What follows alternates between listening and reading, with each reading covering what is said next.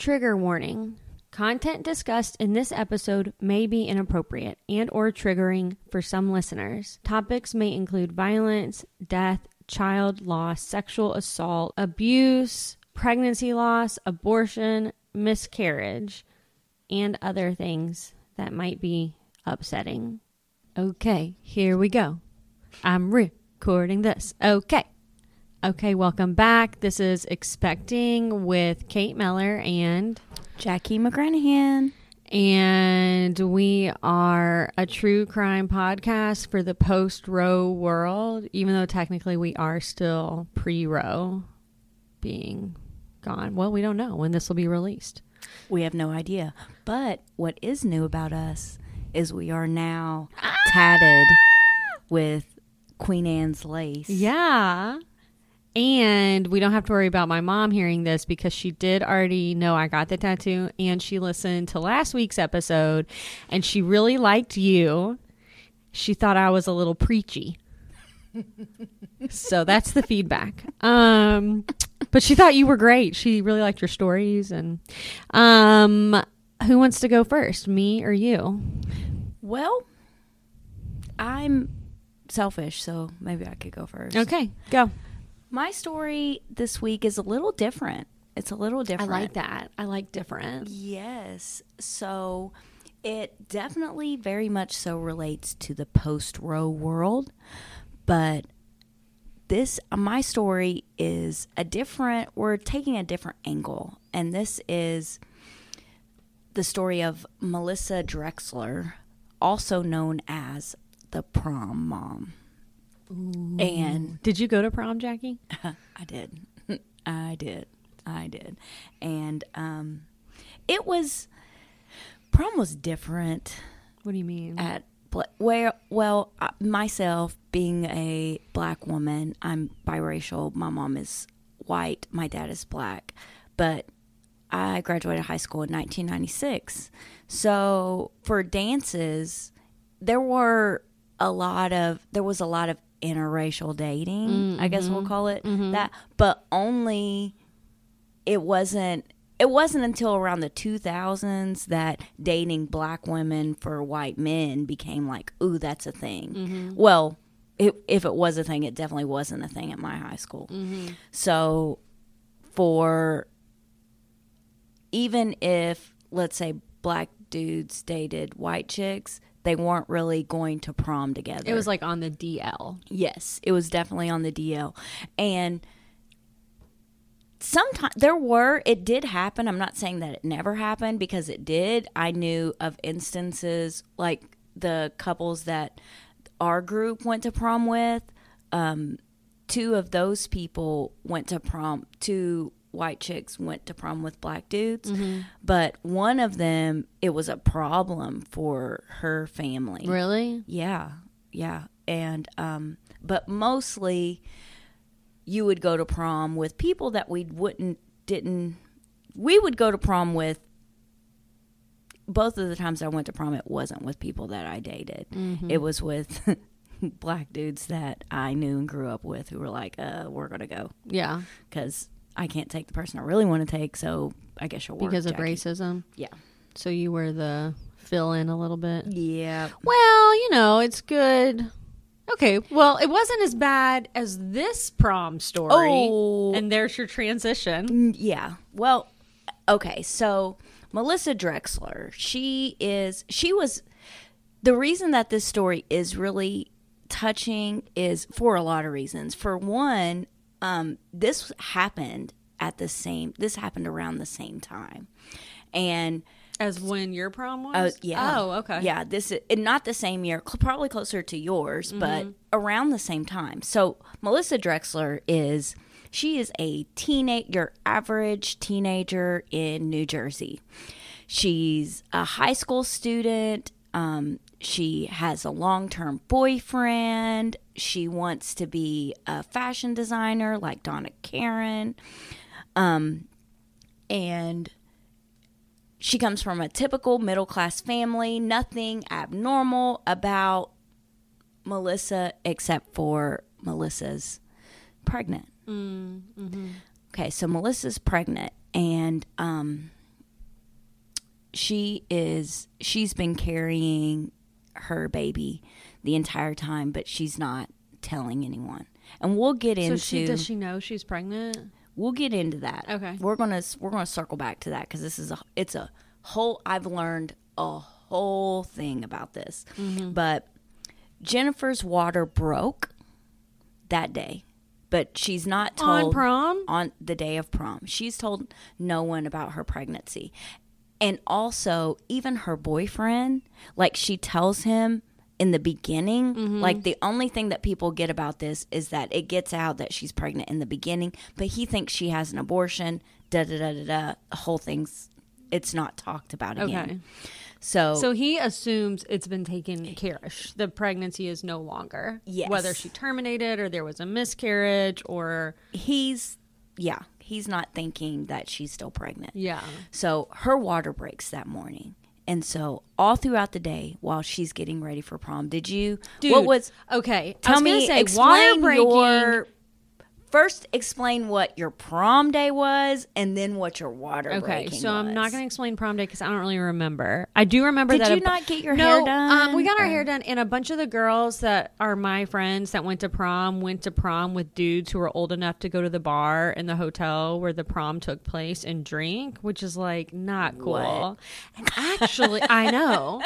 And actually, I have even more. Kate went to an all-girl. I went to an all-girl school. Catholic school. Okay. So, but water breaking in every goddamn movie out there, there's this big scene where the water breaks and it flushes out and then it's done. And that's not how water breaking is. Did your water break with any? My water was broken except for Calfani, but go ahead. Okay, so the water broke for me, for Hattie. I was laying in bed reading about that movie Midsommar, which I was obsessed with. I know. And I think it was so disturbing just reading about it that it made my water break. And then your water leaks out of you the whole rest of the day or whatever that liquid is. Like the whole day you've got pads in, your underwear's wet, your pants are wet. Like it's not, for me at least, a quick experience. So if you had your water break on prom day, I would think like that whole day when you're getting ready and doing all that stuff, like there's liquid dripping out of your vagina. Oh, without question. Yeah. I'm sure this day is very traumatic for Melissa.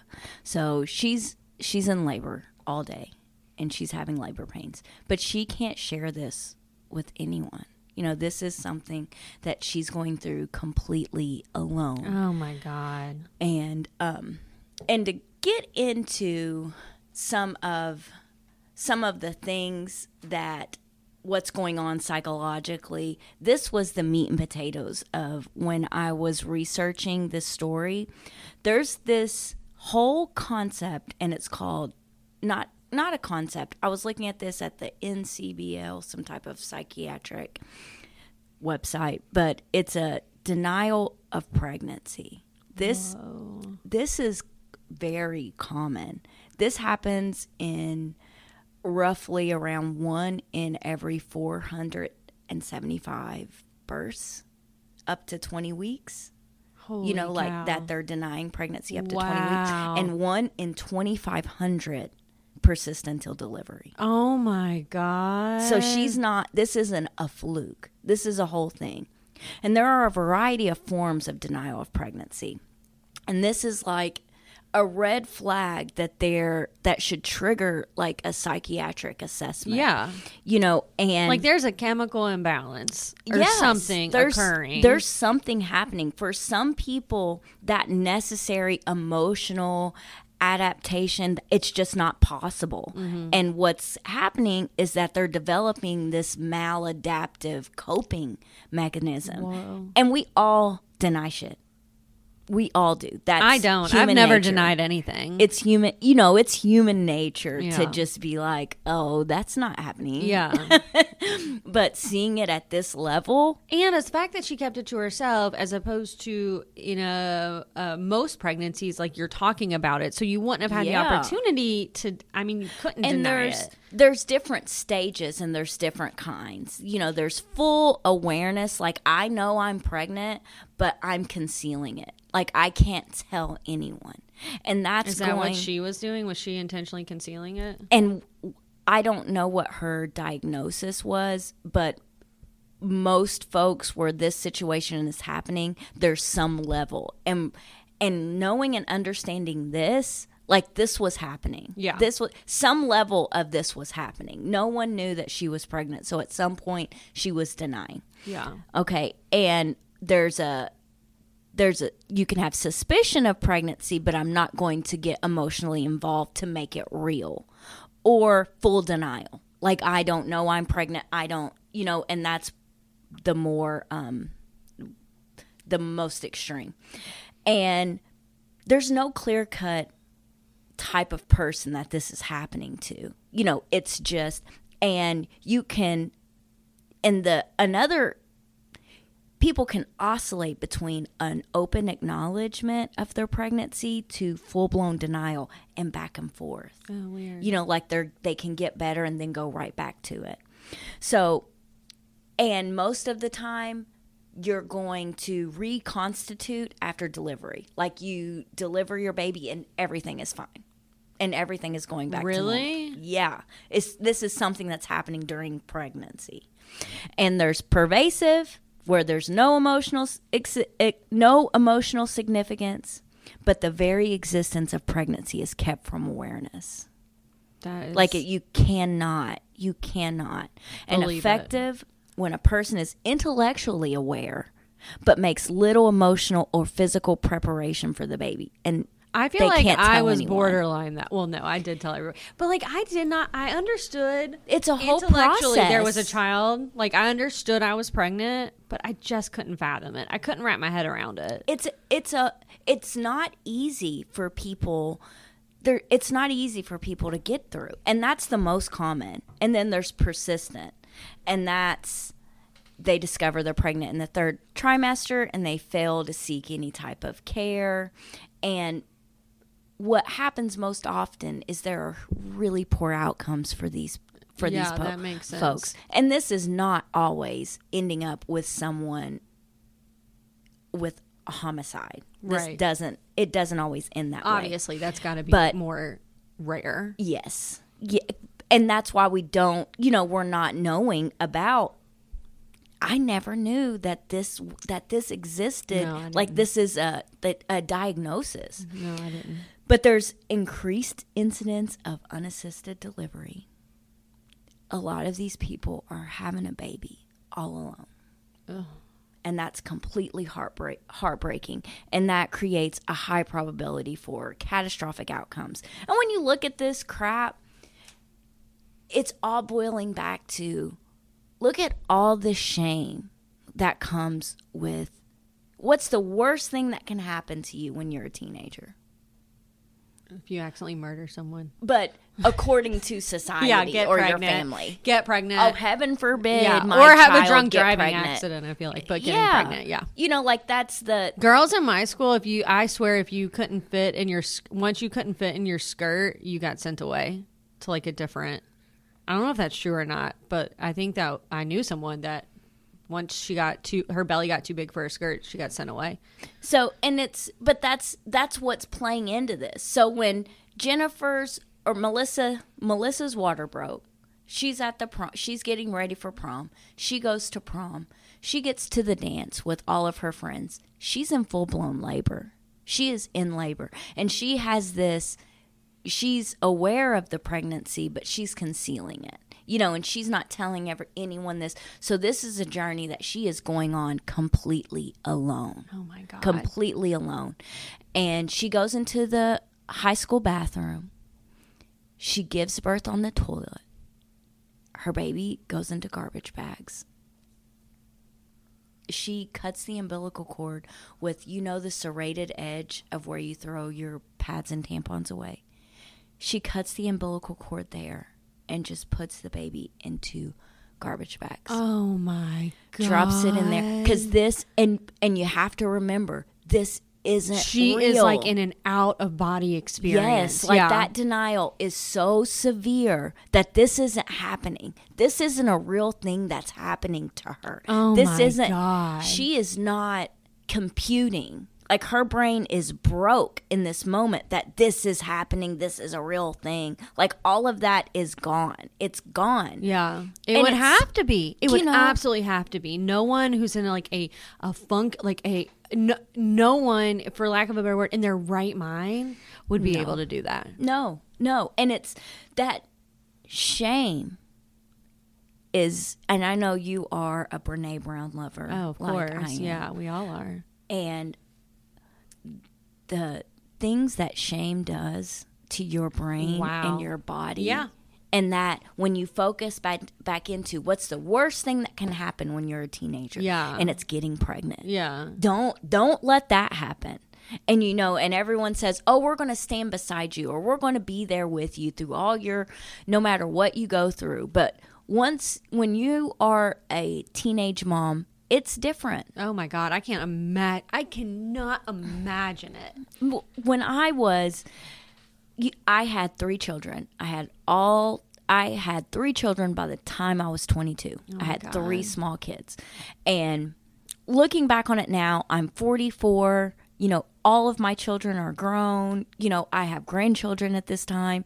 And my life is, it's pretty chill, Yeah, honestly. I was gonna say stable. It's pretty chill. It's Yeah. pretty stable. My kids I can go wherever I want to. I can go wherever I want to and do whatever I want. Yeah, it's But- obvious. And I watch a lot of my friends, they have small children. A lot of them do. Or at least like kids who are still in school. And I'm not having that same problem. Things are different. But regardless, I'm not shaming them. I'm not, I'm not doing the same things to these people that a lot of folks did to me. I was gonna ask you, do you feel like you experienced that since you were such wow. a young mom? Consistently. Like people judging you? Consistently. It's a very, very, very hard road. And when I was a young mom, it was not by any means easy. Me and my kids, whoa, we had a time. Yeah. We had a time. I was learning with them. Yeah. I can remember Miles was my oldest, and I remember like carrying Calfani, and Miles he was 4 years old, and I'm like, can you get the diaper bag? You see my hands are full. Like I can't do all this on my own. I really need your assistance. But all of these things made them into the little people that they are. Yeah. Miles is the most responsible little human that there is, and Calfani being my youngest, he's just a funny, sweet human being. And my Malika, she's me. Yeah, she's me. You're like her sister. Yes, she's me. She wanted to have children early, and that was a choice that she had. And one of my favorite things about her was she got pregnant while she was in high school. She, not for 1 second did she feel any type of shame. She told us around Christmas time as a present, like, hey, I'm pregnant. This is great news. She never gave us a chance to say, oh, maybe we shouldn't do this or da-da-da. And I had all of those feelings just because I'd never wanted her to feel any of the hurt or negative experiences that I had. And she was just, no, this is what I want to do, and this is what I'm going to do, and I don't care. Yeah. And Which is obviously a very different situation than what Melissa's going through. so different. And Melissa, So what she's in happens there. after she she go back to the dance? Yeah, she went back to the dance. The janitor goes in so her friends keep coming in the restroom to check on her. Yeah. They're like, what's going on? You've been in here. Yeah. But it took her around 20 minutes, which is in itself. I mean, I wonder what Fucking, are you the kidding me? size of the Are you kidding me? baby was. From the reports that I read, it was a normal sized baby. Holy. 20 minutes, like that Out. quickly. Okay. And then she gets out, she cleans herself up, but there's blood everywhere. Yeah, of She course. delivered a baby in the stall. Yeah. The janitors go in there to clean it up. And what was said, this was a big part of because, she was called the prom mom. Yeah. And she goes back out. She requests the song Unforgiven by Metallica. What? From the DJ, and she just hits the dance floor. Yeah. So the janitors go in, they find it because they lift up the trash and they're like, wait, Yeah, this something's is not wrong. tampon. Something's Yeah. in here. And they find the baby. They do several things to try to resuscitate the baby. And to no avail. Oh, the baby dies. Oh, God. And it's awful. Oh. But so she ends up getting arrested that night. Right. I mean, pretty easily. They're like, yeah. wait, did that girl just request a Metallica song? And they were like, we should probably talk to her. They easily figured out that it was her and what was going on. And August 20th, 1998, she pleads guilty to manslaughter. And it's a really, really tragic, it's tragic for so many reasons. Is she still in prison, do you know? No. She got 15 years. But what is fate is that right before, 3 days before, after she pleads guilty, they pass the No Early Release Act. And so she gets 15 years. 3 days later, they pass the No Early Release Act. Is sentenced to 15 years, but she only ends up serving 3 before she's paroled. Oh, wow. Which, honestly, that feels right. Yeah. I mean, I think, like, we don't know all the details, but, like, I just think that someone in that situation is going through something that isn't going to be remedied by incarceration. No, absolutely. So do you know any more about her life? Like, do you know what she did after she got out? So what was really at the trial, a statement that Melissa made in court was, I knew I was pregnant. I concealed the pregnancy from everyone. On the morning of my prom, my water broke. While I was in the car on the way to prom, I began to have cramps. I went to the prom. I went into the bathroom and I delivered the baby. The baby was born alive. I knowingly took the baby out of the toilet and wrapped a series of garbage bags around the baby. I then placed the baby in another garbage bag, knotted it closed, and threw it in the trash can. I was aware of what I was doing at the time when I placed the baby into the bag, and I was further aware that what I did would most certainly result in the death of the baby. And now she says all of those things, but remember what I said about intellectual awareness? Right. That you concealed this pregnancy from everyone. She wasn't concealing this pregnancy in her mind, I'm going to kill this baby. You know, that... It wasn't ever like a conscious decision she was making. Yes. It was just like moment by moment. She was living in a world where she wasn't pregnant in her brain. And I think the judge in this case he said, because she was getting at this time, she was prom mom. She was the Wire. There was a cover of People magazine. Oh my God. Oh my God. And it says kids without a conscience. Wait, which one's the prom mom? Not. Oh, yeah.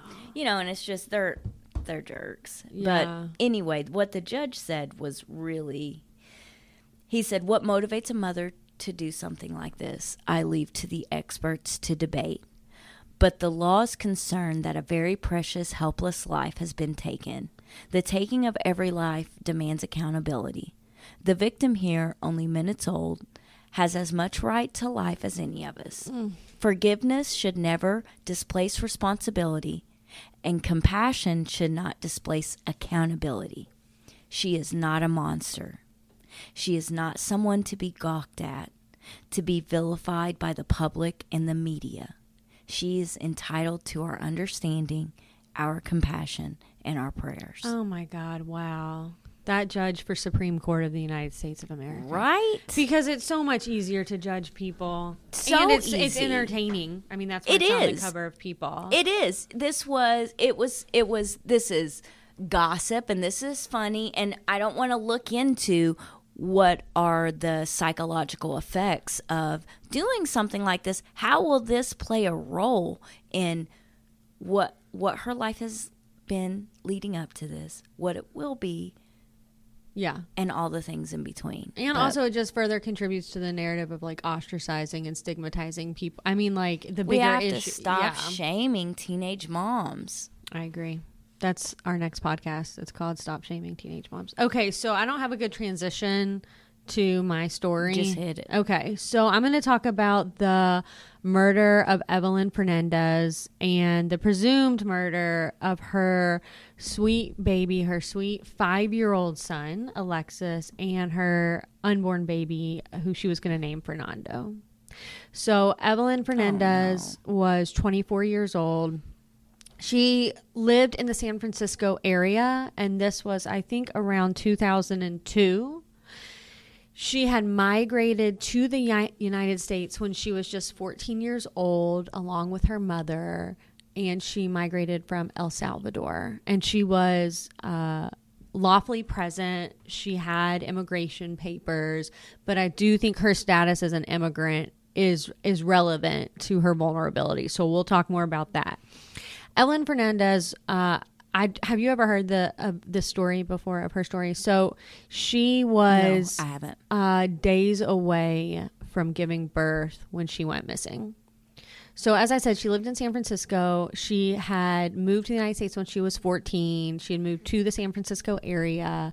She attended high school, graduated high school. She worked a number of different jobs while also going to school and also being a single parent. Because again, when she was in high school, this seems to be a theme, she also got pregnant and had a child, and that child was Alexis, who often goes by Alex. So she was a single parent because Alex's dad had joined the Navy and really wasn't a part of their life whatsoever, by all accounts. And they weren't together, or They were together when she got pregnant, and then he left her. Yeah. So story's very common. I mean, I just can't imagine like going to school and working and being a parent. Like, I know lots of people do it, but it seems excruciating. And how many people, especially people that single parents, when it comes down to, when I was a single parent, the most difficult thing, the most difficult part of my life was childcare, so I could go to work. I was a bartender because I could make the most money and work the least amount of hours. Yeah. And I would pay, because after a certain amount of time, even when your family is helping you to watch your kids, you still have to pay the money. Yeah. You know, my sister was watching my kids for me, and my mom, every single day. Every day. It's like, okay, I have to go to work, so I need your help. And it's impossible. It's so Yes. hard. And there's And no even- support. There's no support. We don't have No. any public, like there is public investment in childcare, but not the way that it should be. And it's absolutely absurd. It's an Yeah. 8. I could Exactly. get child care assistance, but I could only get it for certain hours. Yep. And what happens when you work in the evening? I know bigger cities have like nighttime child care, but that is not They something didn't have that in it- Ashland, Kentucky, no. or Frankfort, Kentucky. I don't even know if they No. have it in Louisville. It's abhorrent. It's and even like, I mean, I'm a pretty privileged person, and that's why I only have one kid, or intend to only have one kid. I could not afford to do daycare for two. It's ridiculous. So Evelyn was a single mom. She was young, but she was making it work. She was hustling. She became a nurse, which is a Wow. huge achievement. And so, you know, they were doing well. She met another man. His name was Herman Aguilera. She was around 23 when they met, I think. And he was 36. Which, like, I know a lot of couples, like my parents have a 10-year age gap, but, like, the person I was at 23 relative to the person I was at 36, totally different people. And I think it does present opportunities for exploitation. So, anyways, he's 36. You think? Yeah, exactly. They're dating. I had a boyfriend when I was in high school. Oh, no. Listen, I was 16. He was 23. Oh, what a douche. Yeah. Oh, and I had to keep it a secret because, listen, when I tell you my mother hated this man. Obviously.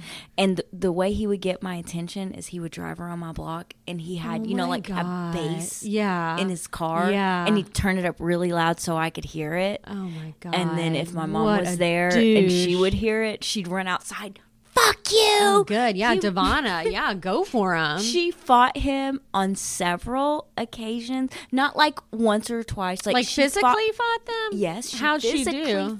She physically fought him. She got in a huge bar fight with him. And my stepdad, one time, she tells my stepdad, this is how much of a badass my mom is. She tells him, go get the car. Pull the car around because I'm about to whoop his ass real quick.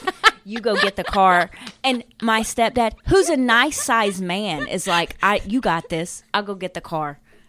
And she proceeded to bust a beer bottle and let's get it going. Kicks his fucking ass in the middle of this nightclub in Ashland. But this was like several instances, and it was for years, fight him on sight. Yeah. To that where guy's a creepy loser. But at 16, I couldn't see that. No, you think it's cool. Yeah. You think it's so cool, especially Yeah. because he can buy you alcohol. And I'm in love. I used to I write was him never in love with anyone at 16. Nobody lyrics ever paid attention to me. Boys to Men. Those are good.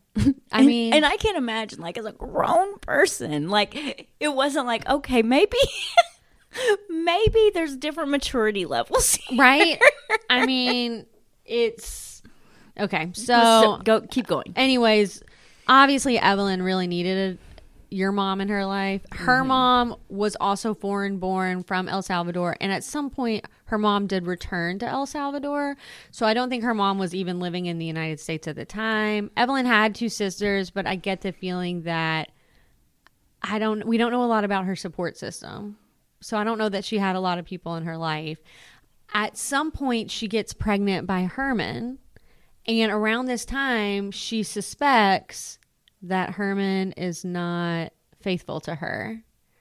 And she calls Herman's mom, which is very interesting because I'm like, did she have his mom's number already? I'm not quite sure.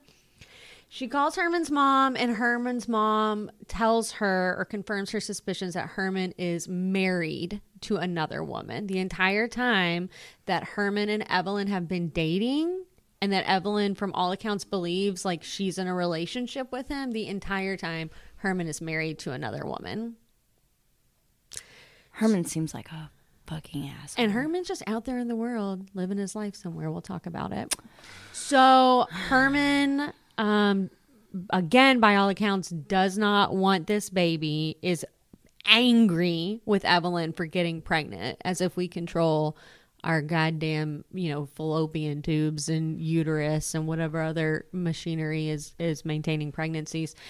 And so that's the situation we're in. May 1st is the last day that anyone talks to Evelyn. She drops her 5-year-old baby off at, I think, kindergarten that morning. And she runs some errands, gets some items for a baby shower, which is also interesting because normally baby showers are way earlier. But anyway, she gets some items for a baby shower that her sister's going to have. She picks up her baby from school. I don't know what else they did that day, but later that night, she does have a conversation with her sister on the phone. And that's the last anyone hears from her. That's May 1st.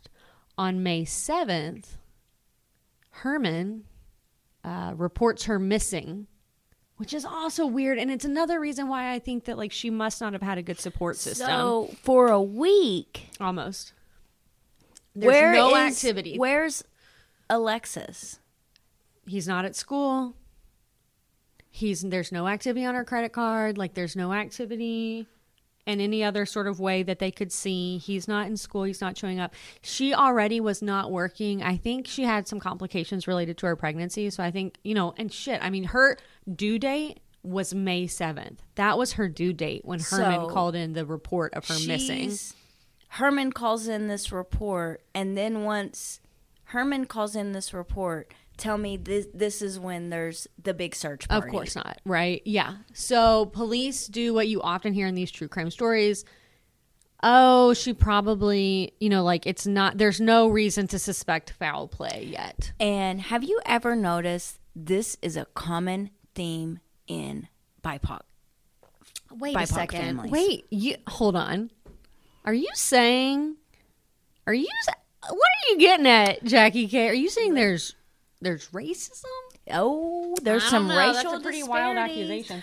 Because when this was Lacey Peterson, Oh, just wait. We'll get to it. I mean, Yeah. So this is, you see the writing on the wall. So at this point, there's no reason to suspect foul play, in spite of the fact that her son's been gone, that she's about to give birth. You cannot just fly around the country. It's not like you can travel. So she, and I can't imagine how important I'm sure that it was for her baby to be born in the United States. The same as great Alexis. point. Yeah. And also, she had an OBGYN. She had her bag packed. You know, the hospital bag. She had her bag packed by the door of her home. Someone finds a wallet. It's got her ID. It's got cash. It's got a check written out to her. And they find that wallet, I think near a gas station, somewhere outside. And it's right by where Herman works. It's right by where Herman works. What a coincidence. Yeah, it's a strange coincidence. So now he has an alibi. His wife said he was home. Is his wife his alibi? Yeah. Of course. His wife says he's home the entire night. And that's sort of there's not a lot more. Jackie's eating banana pudding right now. It's actually technically my banana pudding, but that's all right. So I feel like you forfeited. on July 24th, her remains are found in the San Francisco Bay. They've never found any remains of Alexis, her 5-year-old, and they've never found any remains of Fernando, her unborn baby. As you said, Jackie, this was around the same time as Lacey Peterson. And I could tell you details about about what Scott Peterson's boat looked like. You know what I mean? And I didn't know anything about Evelyn. And the reason why Evelyn sort of even got attention then was because there was a claim made, I think by someone in Scott Peterson's defense that perhaps there was a connection between the two deaths, but there's not really any evidence of that. So,